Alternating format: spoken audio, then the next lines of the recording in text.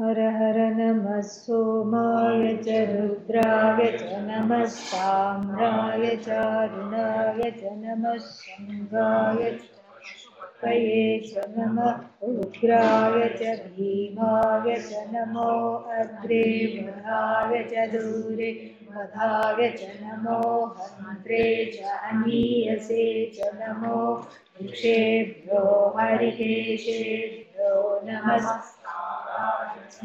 शम्भवे च मयूरवे च नमः शङ्कराय च मयस्कराय च नमः शिवाय च शिवतराय च नमः सेव्याय च आर्याय च भार्याय च नमः शरणाय चोत्तरणाय च नमः आधार्याय च लाद्याय च नमः षष्ठ्याय शिवत्याय च प्रभात्याय च. Since we have done one or two words in this anuvaka, I'll start from the beginning because there's been a gap. So this is a very auspicious. This is a very auspicious anuvaka. Of course, that's a. Even as I say this, I feel like smiling because the whole Rudram is auspicious. And so, to single out one anuvaka as auspicious seems silly at best. But, we are talking of mad human beings and their mad ways of thinking. And in these mad ways of thinking, this becomes a very, what is that? This gradations of which is auspicious, which is more auspicious, which is, better, etc. That is in keeping with the thinking, very limited thinking, because the person who is studying the Shatarudriya is, a Jnani wannabe, correct? And so the Jnani wannabe perhaps has classified this as more important. And then, based on their own criteria. And what are those criteria? The criteria has to do, we'll see, it will be unfolded.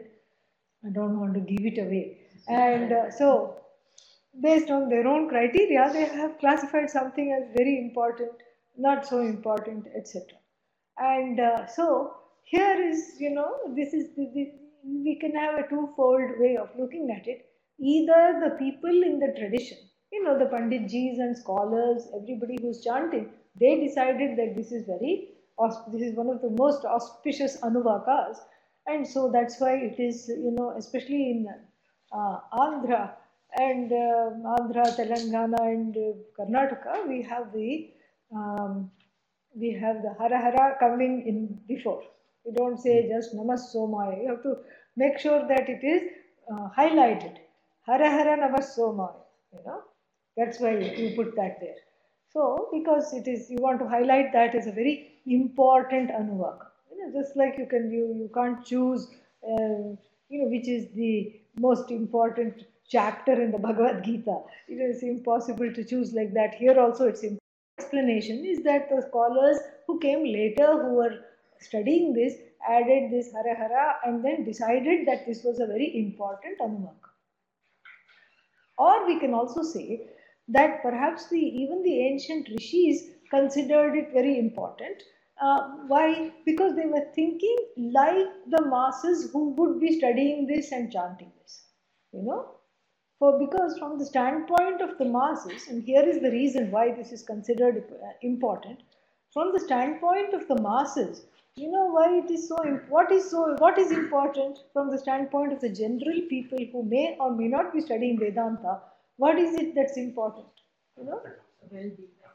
No, arthakam, well-being, So from the standpoint of the people, it is, I want everything, yoga kshema pursuits. What I don't want to have, what I don't have, I want to get. And what I have got with great difficulty after fending off other jivas, slapping them on the wrist and keeping them at bay, I want to protect kshema. Praptasya rakshanam kshemaha, apraptasya prapanam yogaha. So these yoga kshema pursuits are very important. And Yogakshema, in other words, is also what? Arthakama. Artha doesn't mean money, it means what? Security. Yeah, security, and of course, here the security is not centered on the self. That's why Artha is a separate pursuit. Otherwise, we just have moksha. What's the point of having Artha? It is anartha actually. But, here we say that this is so here we say artha pursuit is separate from moksha, because here the person who is not studying Vedanta, who is not having Sarvatma Bhava, and who doesn't know what Vedanta is zeroing in on the regularly established channels of gaining security via job, via bank balance, via what else? Relationships, house, children, etc. So some kind of a validation one seeks to, to deter this constant feeling within oneself, to dismiss this feeling, or to, that I am insecure. So this is what is, this is artha.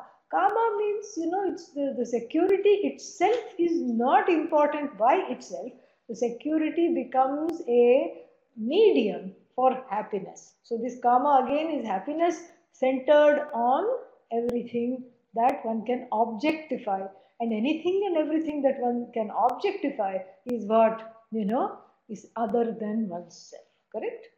So all the finite ends become, start looking really fine, and so this is what is called arthakama pursuits. So from the standpoint of this anuvaka, the arthakama, the Bhagavan as Sarva loka Upasya murti, as a source of blessing, as a source of being invoked to milk the artha and the kama from Bhagavan, and that's why this anuvaka becomes very famous. From the standpoint of the people who are not studying Vedanta, and perhaps who don't want to study Vedanta, nobody not wants to study Vedanta, they're not ready to study Vedanta. So for them, this is a fervent prayer. This anuvaka may be read, on the level of a fervent prayer for saṃsārika sukha. All kinds of sukha that you can milk and eke out of samsara. You squeeze samsara, and with great difficulty a few drops come out, of happiness. And even though there's not even enough propulsion for the drops to fall, they're still hanging here at the tip of the hand. So that is what is here. The Lord is invoked as the giver of the saṃsārika sukha, sukha centered on the finite, saṃsārika sukha. Okay? But that's not the only reason why this anuvaka is very, very celebrated. And this anuvaka is also celebrated for, what is that? Ātyantika sukha in the form of moksha. The ultimate sukha. Ultimate sukha is knowing that I'm free of looking, I'm free of being a scavenger of sukha in samsara. Otherwise, that's what you are. You're a rag picker of small things, that you collect. Keep on collecting. And so you're not, and that understanding that I don't have to pick the rags and the scraps of happiness that are, residual happiness that is, generated by what? Subject-object mingling, subject-object union, so to speak, And therefore, the pressure for the subject I to become one with various objects is gone. Because why? I am everything. I am an extension of everything.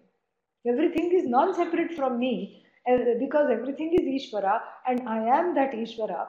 And so therefore, that pressure is gone, and that's what is called the ultimate, Purushartha, Moksha, because you're no longer longing. First, the longing is replaced by a sense of belonging with and to Ishvara. I am one with Ishvara in that sense. And then, in that belonging, the notion, in that newfound belonging, the notion of alienation goes away completely, and then one feels connected to Ishvara, and then with the help of knowledge, etc., Vedanta classes, and this study, one knows that everything is myself alone. It's a step by step, understanding. So this anuvaka is regarded as, is regarded as highly exalted anuvaka, Shreshtha, because it invokes Bhagavan as, moksha, as an embodiment of moksha, as the one who shows the moksha marga and who gives moksha sukha. So that's why you see, this is a very celebrated anuvaka from the standpoint of the people who want samsara and sukha inside samsara, which is kind of an oxymoron. But then, yeah, or, and people who want to transcend this samsara and to understand sukha as the truth of themselves. Understand this Ishvara as themselves. So for both of them, for both these kinds of people, for people who are, for people who are connected to and wanting the first, which is again means and ends. What are the means? Yajna, puja, rituals, chanting, meditation, whatever it is, various kinds of rituals.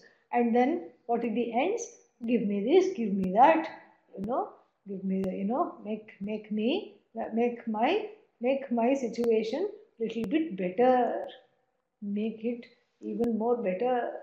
Better than what? The neighbors, of course. Yeah, make my situation better than everyone else surrounding me. So this is what is, so it appeals to that category of people, and it also appeals to people who say, I don't want this samsara, oh Lord. Give me this knowledge of the truth of myself as naturally free. So that's why, and the other reason it's regarded as Shreshtha is, the first word is what? Namaha Somaya. Soma means what? Moon, cool, yeah. That's why he has that moon on the forehead. He has the sun also. That's the Rudra aspect, which is hot. And anything that is hot is fiery, fearsome, bothersome. But here what we are invoking is that cool, compassionate aspect. The blessing aspect. The moon is a great blessing because of the coolness. The sun, you cannot even look at him. That's why all these arghya and all happens at sunrise. Then you can actually look at the sun. Even 10 minutes after sunrise, you cannot gaze at the sun. Too much. And so the sun becomes the Raudra aspect of the same Bhagavan. And the moon becomes what? The Shanta. Shanta means the one who is free of all vikaras. Cool. A blessing source. Because you can look at the moon. One meaning. And then the Vyutpatti Artha here is Umaya Saha Vartate iti, Soma. The one who is non-separate from the goddess Uma. And again, Rudra difficult to invoke because he's, when you say, Rudra, where are you? He says, here I am, and he's pointing the arrow right at you. Which arrow? Which arrow? Come on. Huh? Karmaphala arrow, exactly. He's pointing that, he's looking somewhere else and pointing, and then you say, Rudra, oh, yes, tell me. You called, and so therefore very difficult to invoke Bhagavan this way. But then here, Umaya Sahavartate means Goddess Uma is by the side. And like the moon, she is cool, calm, compassionate. And she compliments him very nicely because this fellow is very, what is that? This fellow just counts all your doshas, He's the only one allowed to do that. He says, I have a whole list. Ganana has been done, and I have a whole list of reckoning of all the karmas you have to undergo, and this arrow, is there. It's not a flower arrow like Kamadeva. It's an arrow that is, very sharp, nicely sharpened, by all the karmas. Whose karmas? Your own karmas, the jiva's own karmas. And then it's focused right there and very difficult to look at. So you can kind of, tune out Rudra here and then invoke him as Soma, the one who is sitting with Uma. So you can only look at the goddess, You can just say, you don't exist for me. I am only looking at the goddess. But somehow the two are connected. Vagarthaviva samprikta vagartha pratipattaye jagatah pitarau vande Parvati Parameshwaro. What a lovely Kalidasa. What a lovely prayer. This is his opening prayer. So Mata cha Pita cha, here, Pitaram Vande. So it's a dvandva. You bring the two together. Mata and Pita become, here, dual. Pitara. Pitaram Vande. Pitarau Vande. And then, so Jagatah Pitarau Vande. So Pitarau, dual. Because Mata is also included there, And then we have, this is what the whole thing is. In Sanskrit, you make it into one word. Why? Because they are one. How are they one? They can never be separate. Because they are connected to one another like a word and its meaning. They are samprikta, joined like a word with its meaning. Can you separate a word from its meaning? No. Similarly, you cannot separate the parents of the universe, Mata and Pita of the universe from one another. So this Jagatah Pitarau Vande. Mata cha Pita cha Pitarau. And so Jagatah Pitarau Vande. I salute the parents of the universe, who in the form of Parvati and Parameshwara. Very beautiful. So like this here, when you invoke, when you say, okay, Rudra, I'm not looking at you. I'm only looking at you, who? The beautiful, pleasing goddess. Rudra comes along because he is part of her, she is part of him. We cannot separate the two. But from the standpoint of invocation, it is easier to relate to, easier to invoke. This is what the whole thing. And so therefore, this becomes a very easy way to invoke. For who? For the one who is afraid of one's own karma phala. And then, and then this is the one who is feeling feeling embroiled in samsara. Now, for the moksharthi also, the word somaya is very, very celebrated. Because after all, the syllables in the word uma, u, ma, and a. What is it reminding us? Om. Yeah. Om in a different order. A and u are manifest aspects of the Lord. The Lord that is manifest or manifesting. And then is the unmanifest. So the Om is a syllable that includes the Swarupa Lakshana, oneself as Satchidananda, unmanifest, and also how this Satchidananda is manifest into every name and every form, that also it is included there. And so, therefore, the word Om is highly celebrated because all that is here is what? Om. All that is here is Om, and then all that was there before Om. All that is going to be there, Vikalepi Tishtati, that which is going to be there in other periods of time, if there is time, that is also Om. What about time? Time is Om. Space is Om. What am I? Om. What are you? Om. Om is home. And, Om is your home. That is where you abide. Home is home. And you are at home when you are home. That is basically what it is. And so, Soma here means the one who is with the goddess, who is the knowledge of Om. What kind of knowledge of Om? The knowledge of Om cannot be separate from you. So, the one who is the knowledge of Om as the truth of yourself, an assimilated knowledge of Om, Namas Somaya. And of course, after invoking the goddess, then what else? Rudraya cha. Then being equipped with the Mahastra. Mahastra means a great weapon.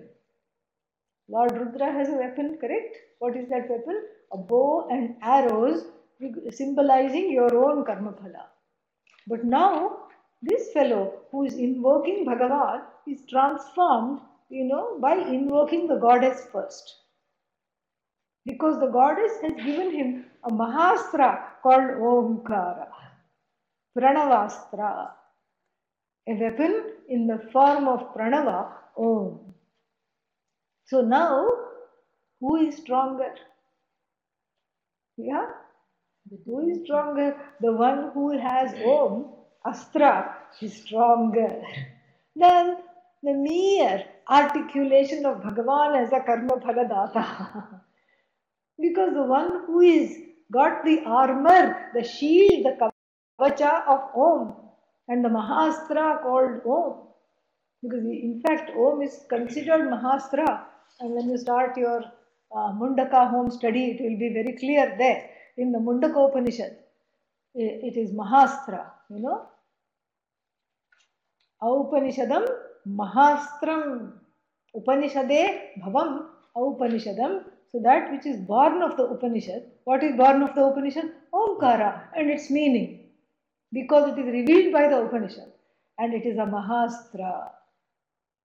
Dhanur Grihitva. Here also it is like a Dhanu. Dhanuho. It is also a bow. So now you have a bow, says the Mundaka Upanishad. And what kind of a bow it is? Aupanishadam. Born of the Upanishad, revealed by the Upanishad. And it is Mahastra. Dhanur Grihitva Upanishadam Mahastram. So you take this bow and then, very funny, this is a very nice meditation that's given in the Mundaka Upanishad. So the Dhanu is Om, but of course we know that Om is everything. So the arrow is also Om. The arrow, Dhanu is the essence of Om. The bow is the essence of Om. And the arrow is Omkara Ucharana as the practice. And then what is the Lakshya? Where, if we are talking of bow and arrow, so the Ucharana is the arrow, and then you place that into that understanding of what that Om is in the form of the bow, which is the Mahastra, and then what? And it says that, focus everything. Focus every fiber and nerve in your body, and the practice of this Ucharana, the repetition of the mantra, Om, Om, Om, goes and hits. And what does it hit? Om. Yeah. So the Ucharana is just for the sake of developing that Vairagya, developing that, all the things that you get from the practice of this meditation. So that is why the Ucharana is. And then, but everything is Om alone. And so now you have a nicely sharpened arrow because you have been chanting Om. Why? Because you looked at Uma. Enough. She has blessed you with this. And her coolness has blessed you with this. Her compassion has blessed you with the Mahastra. She says, don't worry. If you are afraid to look at my hubby, take this Om. Take this Mahastra. And then you are strong because Om has made you strong. And then you can say Rudraya Namaha, next one. Very beautiful. Because you're not afraid of karma phala. The one who understands the meaning of Om, karma phala is just like a little chiuda. What is chiuda? Yeah, some chow chow. Like it's not even a main meal. It is not even a main meal. Something chai ke saath, time pass. You have a little snack. Yeah, you're not even hungry for it. Yeah. Karma phala is time bound. You have the Mahastra called Om, timeless Om. And then so this time bound karma phala, you say, okay, let me eat it, no problem. You chew a little bit and then, wash it down. That's all it is. Nothing, it's just time pass. And the Kathopanishad says as much. Yasya brahmacha kshatram cha ubhe bhavatah odanam. So these, big statuses in society, I am Brahmana, and they look around. Yeah.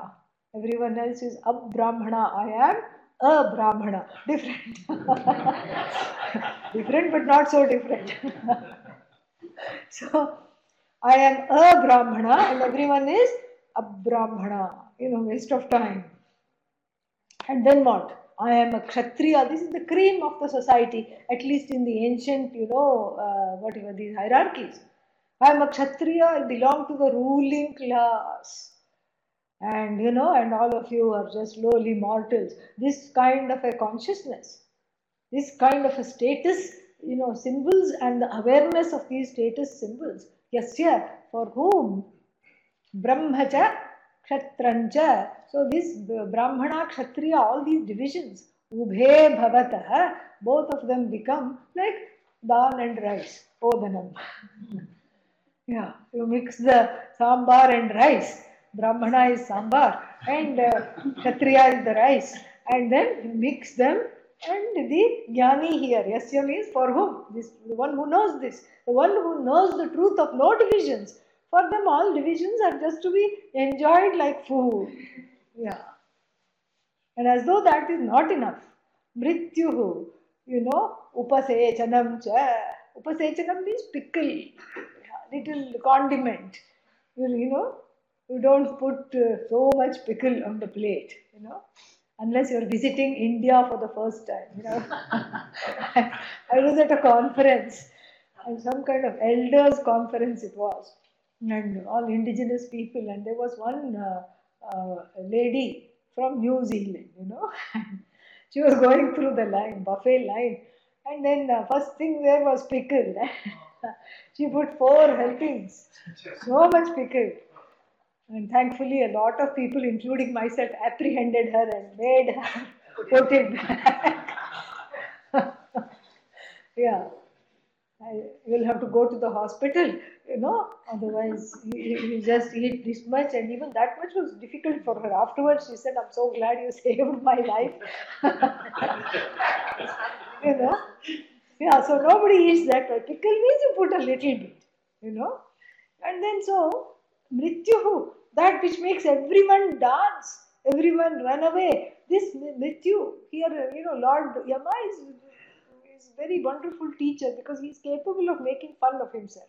So Mrityu is who? Himself he is referring to, and he says for the jnani, I am just a little, little taste. That's all. Because the one who has transcended all divisions in society, and for the one who has transcended Mrityu. Mrityu is what?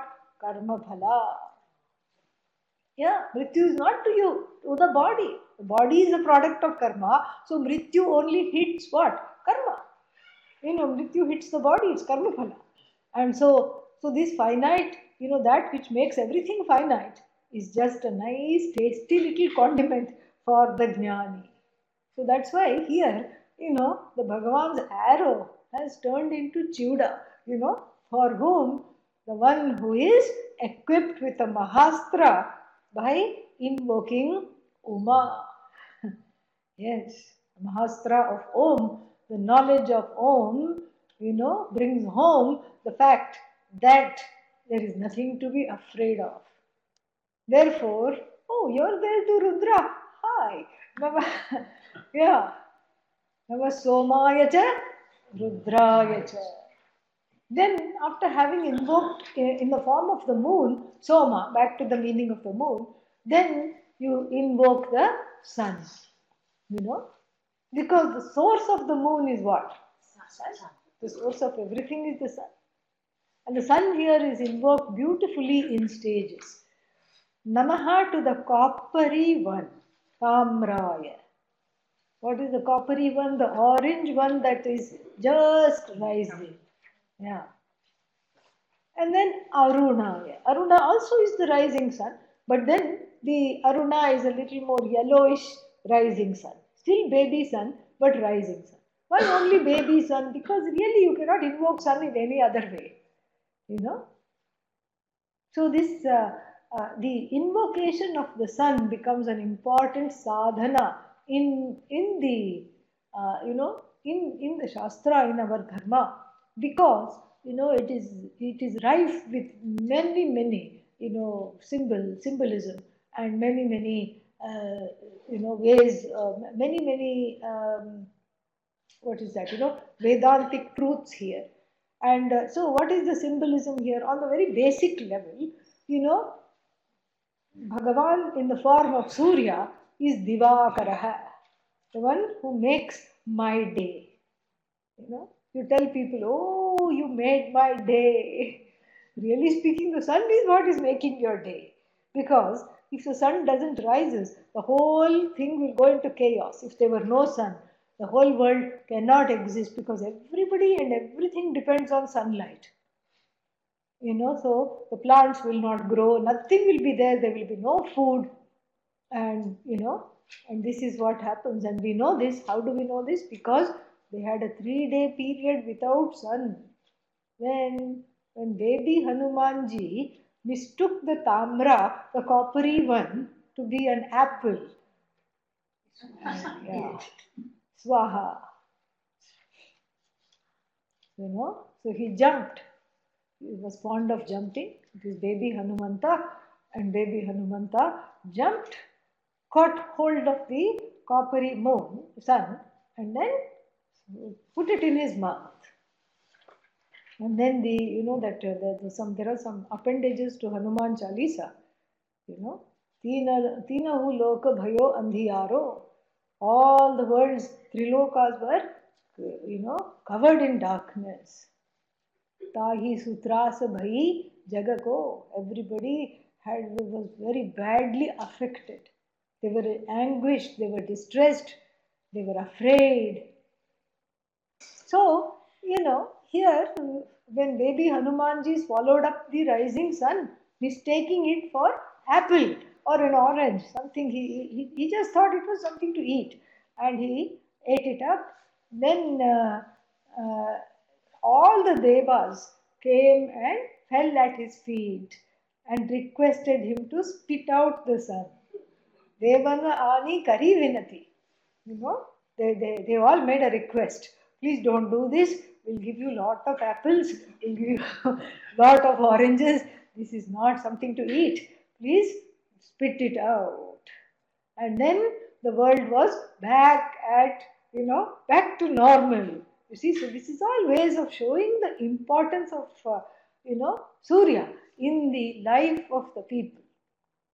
And Surya here, for everybody is in the tradition is very important. That's why the first prayer has to do with going to a bank of some kind of a water, river, pond, lake, sea, and then giving arghya, standing in the water and greeting the sun. With 3 times you offer water, and thank the sun for rising. And it's a very nice way to begin the day. And then, of course, there is something called Surya Namaskara, a staple of practice within Yogasanas. Yogasanas are actually all based on Surya Namaskara only. That is the first one. Full body exercise. You kind of thaw out the body and stretch it in the sun completely. And then the first Namaskara goes to Bhagavan Surya. Very important. All these are very important sadhanas. And it keeps the mind alert. It drives away, from the standpoint of sadhana, such things drive away the tamas. They drive away the tamas, and you begin the day actively, even though you don't feel like, there's no feeling in Hindu dharma. Yeah. It doesn't matter what you feel like. What you have to do takes precedence over your feeling. Okay? Yeah. Yeah. But in America, it's not like that. Here, people, if you ring the bell also, they don't open. And then afterwards you ask. This happened to me when I first came to this country. one couple said, come for potluck, and come, we are having some gathering.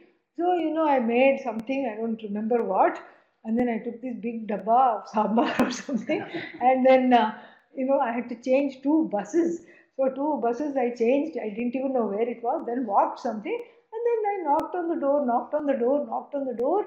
Nobody opened, rang the bell, did a pradakshina of the house, thinking maybe they are in the back, Nobody was there, nothing, And then it was little wintry, so it was getting dark. So then I caught the 2 buses and came back and ate that sambar for a week, and then so actually I didn't. I gave it away, but I'm just joking. But then the next day, I met those people, and then they were completely nonchalant. No, like, oh, did you come? We are sorry, nothing. And then I myself was so curious how anybody could be like this. So then, no, because first I got worried for them. Something drastic must have happened. They must not have been sick. They went to the hospital. Something happened. And then I went, some break was there in this program, and then I went. And then I talked to them and I said, is everything okay? Yeah, we are fine. How are you? I said, I'm also fine. But I'm just wondering what happened yesterday. And they're looking at each other. What was yesterday? I said, well, you asked me to. I said, maybe. Then I started to have a doubt. Maybe I was mistaken myself. So maybe I was mistaken, but I thought you invited me and we were going to have a potluck. Oh, that. Suddenly they remember. Yeah. Oh, did you come? Yeah, I said, of course I came. I said, maybe your doorbell is not working. I thought, no, it's working. Yeah. And then, I knocked on the door. I went around. I called out your names. Nobody. Yeah, we just had a long day, and I just didn't feel like opening the door. Yeah, that's all it was. So here, this in the Hindu dharma, in the Vaidika dharma, this feeling is to be kept tied up. Yeah, you tie up the feelings and you don't let it loose, so that it ties up the duty and what you're supposed to do. The duty notion ties up the feeling.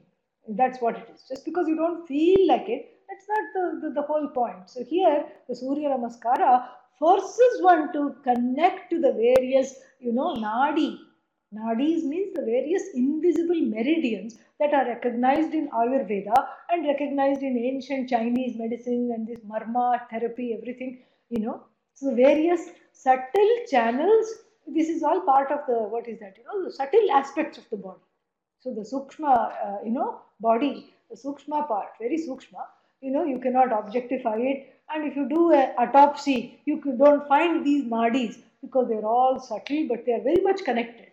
But the Surya Namaskara activates all of them and makes one greet the day with enthusiasm. And then, then if you ask the question, why should I greet the day with enthusiasm? It's not for the sake of Surya Bhagavan, it is for your own sake. So this is how we assure that every day for us is a good day. There's no, we don't need to wish one another, have a good day, The day automatically becomes good. If I am, abhimukha, means I am oriented towards it in a healthy way, then the day automatically becomes good. So that's why the sun is the first invoked. This is from the standpoint of sadhana. From the standpoint of Vedanta also, the sun has a very, very important role to fill, because it's virtually the only example for Atma, other than space perhaps. Sun means what? Self-lit. You don't have to show the sun with the help of another object or another thing of light. There is no source, another source of light is not needed, and so the sun is the only source of light, and it is a self-standing source of light. Unlike the moon, it's not lit by something else. So too the I, the self-evident self. I don't have to ask the neighbor, do I exist? Am I here? Can you please corroborate my existence? You don't have to ask anybody. So the self-lit Atma, self-effulgent, self-evident Atma is nothing but what? Like the sun. So therefore, for the Vedantin, the sun becomes a shining example, the only example really of what the I is like.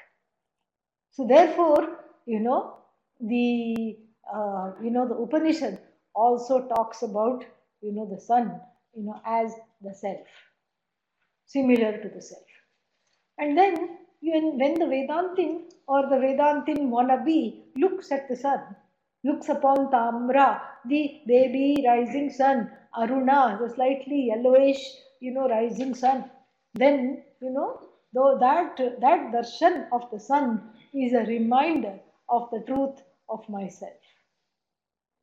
And when I have the darshan of the sun, as someone who is committed to moksha and committed to this knowledge, then what do I see? I see something very important. I see that I am unaffected by everything, just like the sun is unaffected by what it illumines. This is very important. If the sun shines on a group of people doing pradosha puja, then everybody is happy, that the light of the sun shone on the Shivalinga, shone on all the bhaktas, very nice. Just say, let's say in the next house, there's a group of people planning some kind of a grand larceny, bank robbery or something like that, Let's say there also the sun is shining. Why? Because it does not discriminate. It's an indiscriminate light, anyatra dharmat, anyatra adharmat. That which is beyond dharma and adharma, notions of good and bad, do not touch the Atma. And these notions of good and bad are not at all there. And that which transcends both, upholds both, is neither. This is what is called, for the sun worship for the Vedanta. The sun becomes, some kind of a Atma Pujanam, Atmarchana, and so this is what we say. That's why for both the samsari and the sannyasi, the sun has a very important place.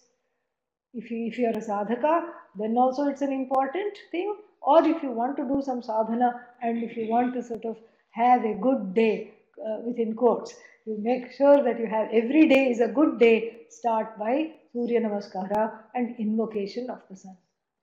Then the third meaning, very important, the third symbol here is that, it's not that I objectify the sun, but I see that even though the sun is self-lit, it needs to be objectified by me. And what is this me? That consciousness which is the truth of this body-mind-sense complex and which is the truth of the sun. What is sun other than Atma? What is I other than Atma? So the Atma of this body-mind-sense complex is the Atma in the sun. Same thing. Very beautiful. That is like the ultimate understanding. Yaschayam purushe, yaschasavaditye sa ekaha. This is what it is. That which is in the sun. What is in the sun? If you look at it, then there are black spots in the sun. No, we are not talking about the physical sun. That which makes the sun, that which makes the sun shine, and that which makes you, this animates you, the ahankara, which which powers the body, mind, sense complex as well. That one is ekaha. That is that one non-dual consciousness. Therefore, namastamraya, namaha arunaya cha. And then next one, Shamga. The word Sham is again, not translatable. Happiness you can say, but it's much more than that, much more than sukha or happiness. Sham, means the a kind of a contentment and a total sense of well-being. Sham. And it's the same word in Shankaraha. Sham Karoti. The one who is the hetu of sham. The one that causes sham to happen is called Shankara. Shambhava. Sham bhavati asmat. Because of whom there is sham. Sham bhavati asmat iti shambhavaha. Shankaroti iti shankaraha. And here it is Shangaha.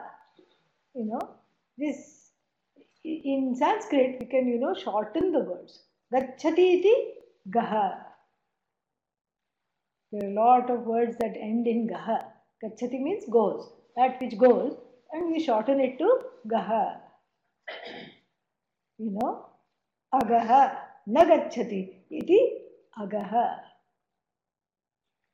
And then what else? Khe gacchati, khagaha. That which goes in space. What is that? Khaga. It could be a plane, it could be a bird, or it could be Superman. Anything that goes in space is called khaga. And then what else? Uragaha. Urasi gacchati iti uragaha. That which goes with the help of uras, chest. What goes on its chest? Snake or a small baby, that also moves, propels itself, but generally snake. Uragaha, nagacchati, agaha. And then here, shangaha. Here we have to change the gaha to not gacchati, but gamayati. Sham gamayati iti shangaha. Gamayati is a causal form of gacchati. Gacchati means goes, gamayati means causes to go. In other words, nayati, leads. So, namaha shangaya. So here these are all very auspicious words because we see the Lord as the giver of happiness in different ways, and all those ways are going to be talked about. So we see the Bhagavan as the one who leads you to happiness. Shangaya cha namaha. Because all happiness, whether it is happiness derived through the finite, the world of means and ends, or whether it is the infinite swarup that one owns up and assimilates, both are due to what? Bhagavan alone. In the first instance, Bhagavan is dipping the arrow in some fruit juice and then giving, punya. And then in the second instance, Bhagavan is, dipping the arrow in some ointment, jnananjana, and opening the eyes and removing the cataract. So in either case, Bhagavan is the cause of sukha, saṃsārika sukha, and Bhagavan is the cause of moksha or Ātyantika sukha as well. Through knowledge. One is through karma phala, the other is through knowledge. And so, Namashangaya cha. Yeah. So this Shanga is seen, the Pashupati is a connection to the Shanga. Namashangaya cha. And Pashupati means, because why does he give this happiness? Whether it's the happiness of the one's being, or whether it's the happiness connected to karma phala. Why does he give this? Because he is the Lord of all beings. Pashupati. Pashunam patihi. Yeah. Pashu here means all jivas, and also if you want to have a little more sophisticated things, the bestial parts of oneself. The one who presides over, abides over lordship, the one who has over the bestial aspects of oneself. In other words, the bestial aspects of oneself, the reactionary, non-accommodative, sad, fearful, full of kama, krodha, lobha, moha, mada, matsarya, that one, all these bestial aspects of oneself have to be what? Tamed in order to enjoy any kind of sukha, correct? Because how can you have sukha if all these competing, what is that, unbridled ragadveshas, which are like pashus, and unbridled tendencies, uncouth tendencies, that have uncomely tendencies, that have not been, disciplined. that have not been brought into some kind of a, suspension. One cannot enjoy any sukha because one will be constantly, negative about everything naturally because one is not in the place to enjoy sukha. That's why you see Nataraja, you see Lord Dakshinamurti, underneath is one fat baby-like creature. Looks like a baby, but has a mustache, has a shield, defensive, and has a sword, offensive. Come near me and I'll show you. Ready to fight all the time, And it has a name. What is the name? Apasmara. The one who haunts by memory. Memory of what? This one was mean to me. That one was full of, doing wrong things. I will not talk to them. How long? At least 3 lifetimes. I will not talk to them. I will not see them as though they are waiting to see you. Yeah. So the grudge bearer, but why? Because this fellow remembers wrong things. Apasmara. All the things that is apa, wrong things. The one that keeps on remembering, or the one that haunts through memory. Because those memories keep coming back. Like you've eaten some kind of a overeaten, You eat lot of cucumber and then the cucumber talks back, Yeah. And then, so like this, all these memories are constantly regurgitated and then one cannot be at peace. So this is what is this? Apasmara. It's like a pashu. Because you cannot reason with the pashu. If you make a donkey sit down and give upadesha, what is it going to do? Mahavakya upadesha to a donkey. What will it do? It will get up and go. Yeah. It will not even sit. Or if you give dharmopadesha, forget Mahavakya, maybe it's not ready, it's not an adhikari, it doesn't have shamadama, but at least I can teach it dharma. So you make the donkey sit down and say, please do not kick a sadhu. Will it listen? Absolutely not. It will not even understand, forget listen. You cannot reason with the pashu. Why? Because it has prakrita buddhi. Prakrita buddhi means, just as nature made buddhi. I want to grab, I go grab. I want to kill, donkeys don't kill, but here any pashu, like these big cats, lions, tigers, etc. You can't make them sit and make them vegetarian, Yeah. You cannot sit and say, please, the world is in bad shape. Have plant-based nutrition. Yeah. I already, reserved the right. It will not listen. It is a carnivore. Yeah. It is built that way. Correct? You are not built that way. You are an omnivore. There is a difference. Omnivore means sarva bhakshaka. Anything that you see, you eat. One child told me in Eugene, that, I love seafood. I eat seafood. And I said, you eat seafood? What is this? Because I know that the parents are vegetarian. So then the mother said she's just trying to be clever. Whatever she sees, she eats. That's why seafood. Spelled S-E-E food. Yeah. So you see, you can't reason an animal means, you don't have to look down upon it, but it's a bhoga shariram eva. It is just an expression of papa karma of the jiva. Papa karma, why? Because it cannot express its pain. It is subject to ill treatment and abuse. People cut it and eat it as they feel like. People tie it up and do all kinds of things to it. So it is subject to the whims and fancies of everyone. That's why it is called papa karma expression. It's not able to express happiness. It's not able to express sorrow, perhaps in a rudimentary way, but not more than that. And so therefore, you cannot reason with the pashu. And similarly, there are bestial aspects in all beings, all human beings. There are certain areas where no reasoning works. Everything is Bhagavan. So what? It will say. Therefore, you should really not have this feeling that this person you don't like. No, I will continue to have the feeling that this person is a cheat, a fraud, and I will not like them.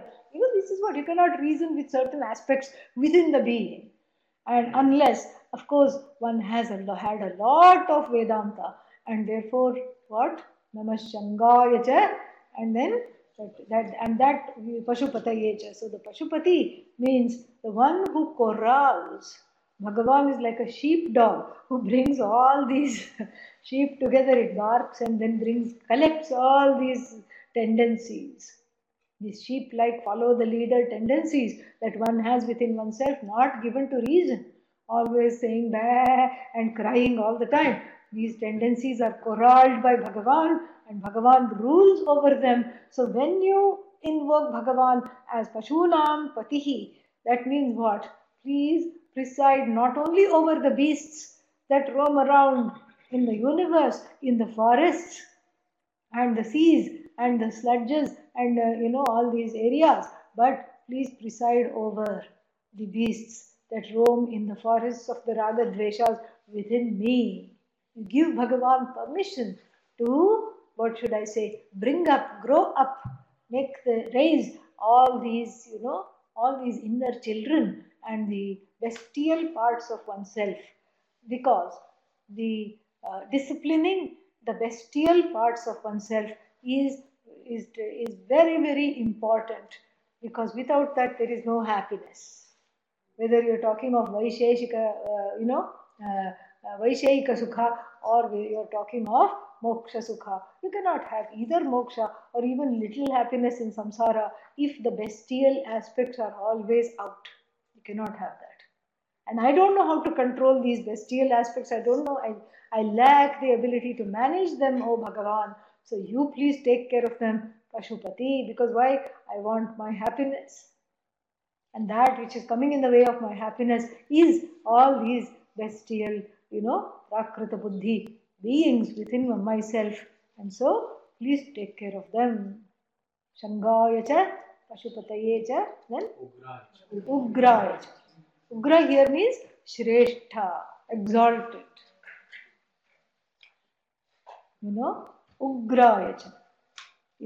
Shrestha. Why? Because the invoking Bhagavan is the most Shrestha thing you can do. Correct?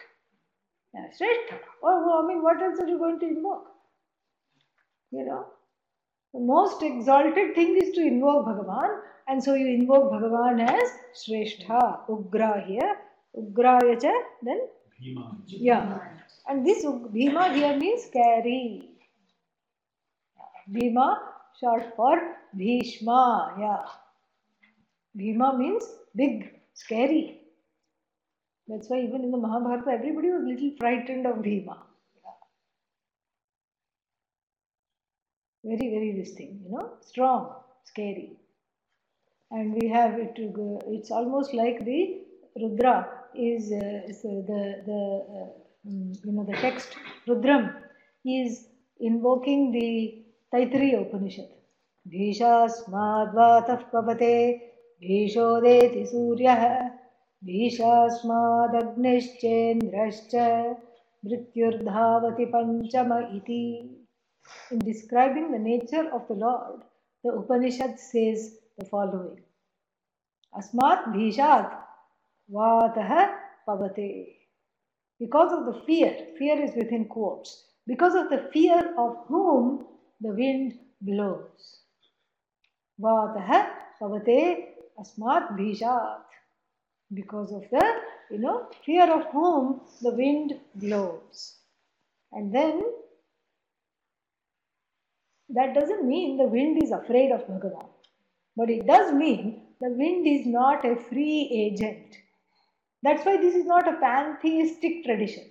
Pantheistic means all animistic, forms. And the Pancha Bhutas, etc. are all what?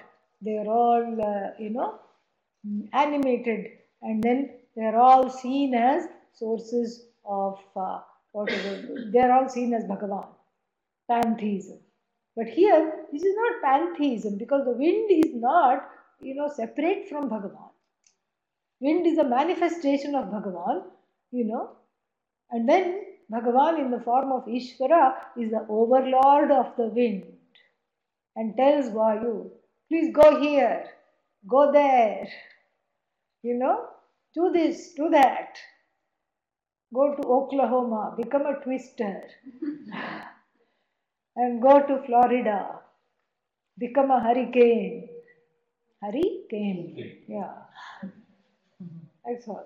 Hurricane. Hari has come. Hurricane. That's all it is.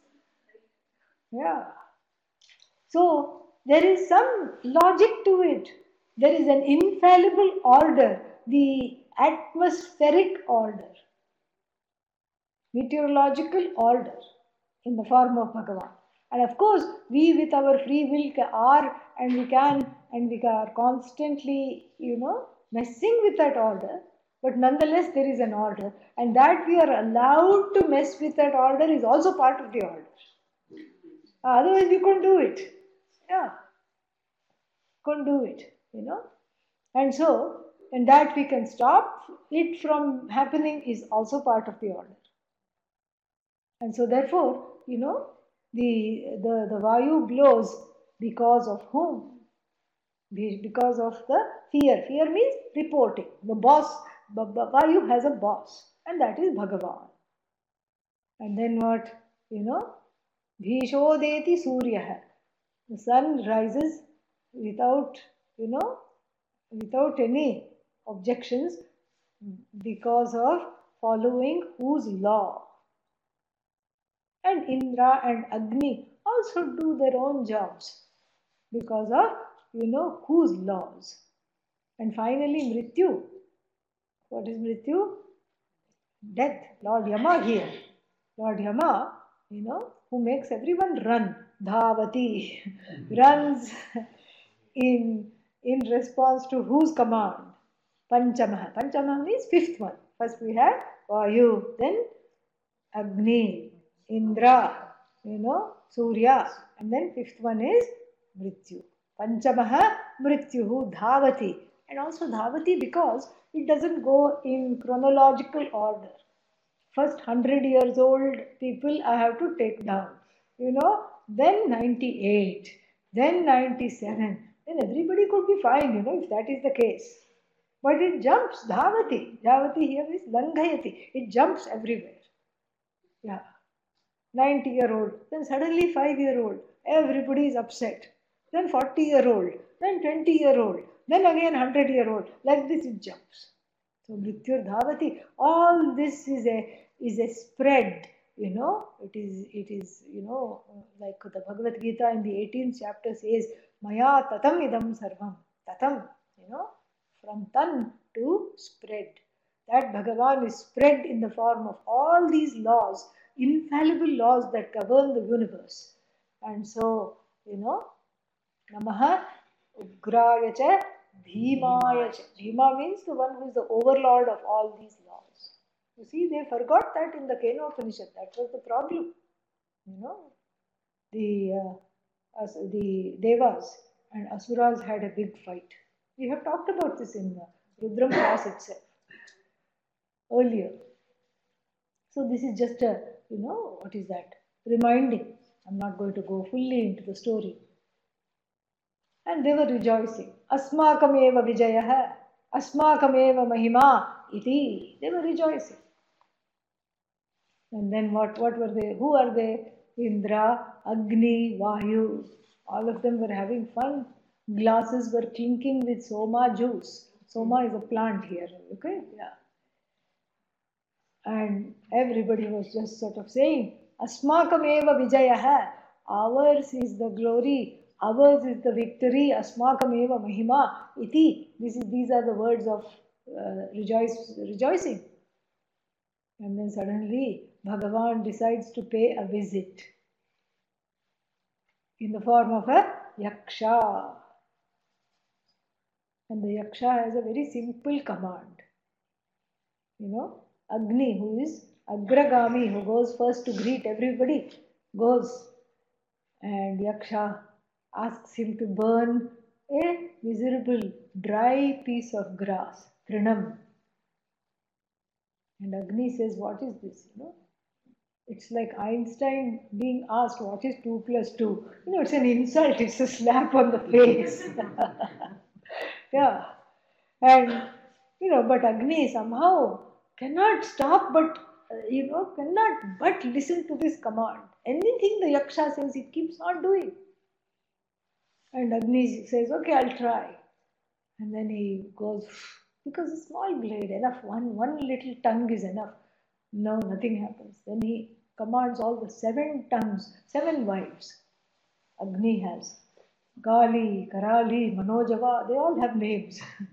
Dhumravarna, Vishwaruchi, Daivi, all these things. The sparkly one, the red one, the smoky one, all of them have names. 7 tongues of fire, 7 wives of fire. He calls all of them. Ladies, this is a big job. There seems to be some kind of a trick. I need your help. Okay, coming. They all come. Nothing happens. Then he says, I think I need to sit on it. Sits on it. I think I need to microwave it. And sits on it. Doesn't even change color. Then he goes away because he doesn't know. He just gets frightened and goes away. Vayu goes to find out who this Yaksha is. Same thing. Miserable blade of God. Can you blow this? I heard that you blow everything, everywhere. And Vayu also is unable. Nothing happens. Then all the tornado winds, category 5, hurricane winds, does not change, anything, doesn't even move a millimeter. And then he also gives up. Indra tries to go, at least these other 2 were able to interact with the Yaksha. But when Indra goes and stands, Yaksha disappears. But Indra has a lot of Shraddha, sits and prays. And guess who comes? Goddess Uma, who we have been talking about. Haimavati Uma comes. And Haimavati Uma says that I missed this Yaksha. Yes, you missed recognizing Brahman as Bhagavan, as the truth of everything. You missed recognizing Bhagavan as the cause of all your, victory. And so then she teaches him Brahma Vidya. And so like this, there is a story. So here, Ugraya cha, Bhimaya cha. So Bhagavan in the form of all those infallible laws which makes everyone quake, including the earthquake, which makes everyone quake and quiver because of the fear of these laws over which one has no control. And then Agre vadhaya cha, Ure vadhaya cha. So Vadhaha here is the one who protects. Agre vadhaha, the one who protects and wards off enemies from nearby, right in front. Ure vadhaha, the one who protects you from enemies by standing far away. Very nice. And Agre vadha, the best example we have here is in the Bhagavad Gita. Arjuna is sitting behind whom? Lord Krishna. Every arrow that comes has to pass through Lord Krishna, including the famous mantra-powered missile called Nagastra. Nagastra had been, raised by Karna. And Karna had been taking the name of the, Devata of Nagastra, along with Arjuna's name. Because that is what is the smart weapons of ancient times. No other civilian casualty is possible because it would have the name of the person it would go after. So Nagastra was specifically meant for who? Arjuna alone. Nagastra. And then, Nagastra is deployed and it will not stop. These astras are very funny because these name-powered astras, they will not stop. They will keep on going and chase the target towards the ends of all the lokas, but they will not stop until they find the target. They have to hit the target. Krishna knows this. Krishna knows that he cannot save Arjuna completely from the Nagastra. What does he do? He dips the chariot so that, Nagastra hits Arjuna's crown and, makes his head bare by throwing the crown to the ground, which is a great insult for a Raja. Great insult for a prince or a Raja. You should not be without the, head covering the crown. And so here there's only insult. If somebody decrowns you, it's a very bad omen. And so here Arjuna has insult but no injury. Very nice. And Nagastra goes fuss. And Karna keeps going on screaming, no, you just hit the head. Come on, I'm going to chant the mantra. No, that is part of the law. Bhagavan in the form of agre vadhaha, agre sthitva, standing right in front of Arjuna, protects him. And then later on in the Mahabharata, Arjuna also reveals something else, a very beautiful detail. Because, someone else asks him, I forget who, asks him, during the course of the war itself, how are you fighting like this? How come you have so much confidence? And how do you know where to hit? What to do? You're just, this is like a war that is, even the best person of the best strategy, even if they had crafted it, it could not go better than this. You have just outsmarted everybody. How are you doing this? During some break, somebody asks him. One of the Rajas or one of his relatives asks him. And he says something very interesting.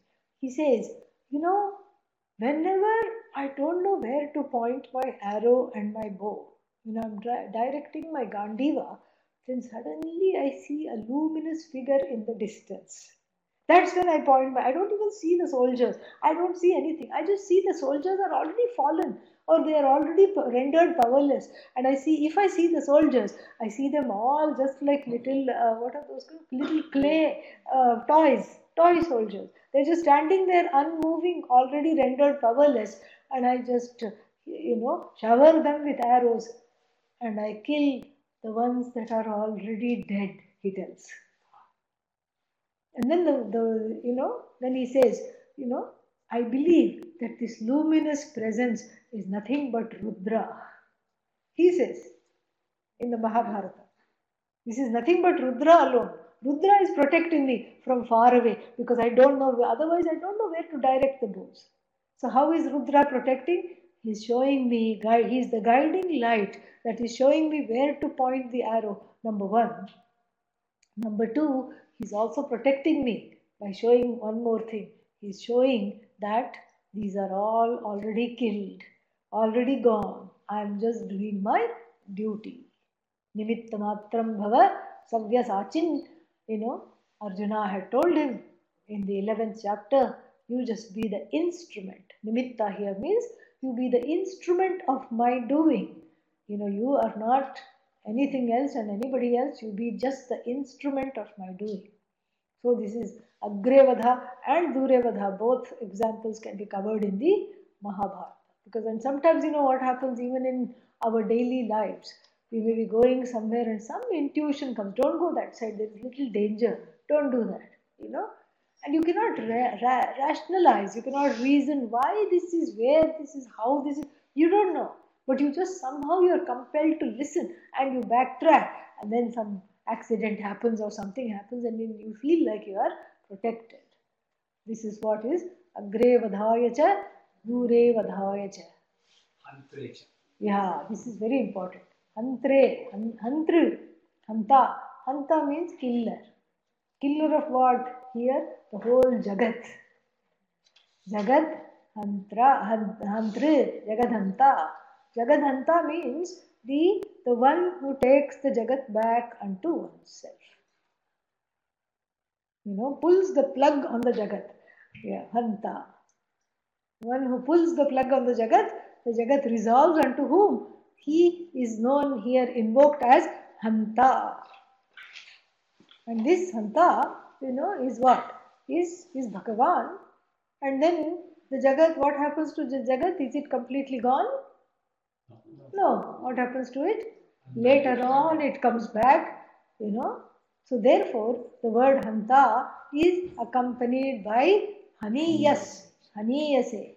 Haniyas means the one who puts an end to samsara. The one who puts an end to something that doesn't come back. Hanta here is the Jagat, Samharakarta. The one that resolves the Jagat unto himself. That is one meaning, but the Jagat keeps coming back. And for the Moksharthi, the Jagat, they don't want the Jagat to come back, correct? And so if you don't want to Jagat to come back, you acknowledge Bhagavan, you salute Bhagavan as Haniyase Namaha. Haniyas is the one who kills ignorance, so that the Jagat doesn't come back to haunt you. And if the Jagat is there, it is just Ishvara's glory, Vibhuti. You're not affected by the Jagat anymore. Haniyase Namaha. So you see, very nice. So you invoke Bhagavan as the one unto whom the Jagat resolves, because the person who is afraid of death sees death as nothing but Bhagavan. And in the other one, that which is deathless is invoked, because once this ignorance goes, the ignorance is killed, then one is truly without any death. No death there. Yeah. And then Namaha Vrikshebhyaha Harikeshebhyaha. We have seen this before. So it's not that suddenly we are doing Namaha to greenery, but here that which is like a, cool green tree with nice leaves, etc. We are invoking the nurturing aspect. Because here Hantre, Haniyase, we have seen the one that takes care of Ragadvesha, the one that takes care of Ajnanam, and then the one that nurtures all the, what is that, the Swarupa Lakshana, the understanding of Swarupa Lakshana within oneself as Satchidanandam, Satchidananda Atma, Satchidanandam Brahma. That one is here. Vrikshebhyaha, Harikeshebhyaha, Namaha. So the essence of all the trees, which with the leaves, which are just like if you imagine the dreadlocks of the Lord, they are like hanging leaves of all the trees. Life-giving, life-giving, sustaining aspect, to show that that which sustains is oneself. That one is here. Rikshebhyo Harikeshebhyaha Namaha. And then what? Namaha Taraya. That I will take tomorrow. It's a little bit of a lengthy word. The word is not lengthy. The meaning is many layered meaning. We can stop here. We have done enough. Om Purnamadah Purnamidam Purnat Purnamudachyate Purnasya Purnamadaya Purnamevavasishyate. Om Shanti Shanti Shanti. Hari Om Shri Guru Namaha. Hari Om.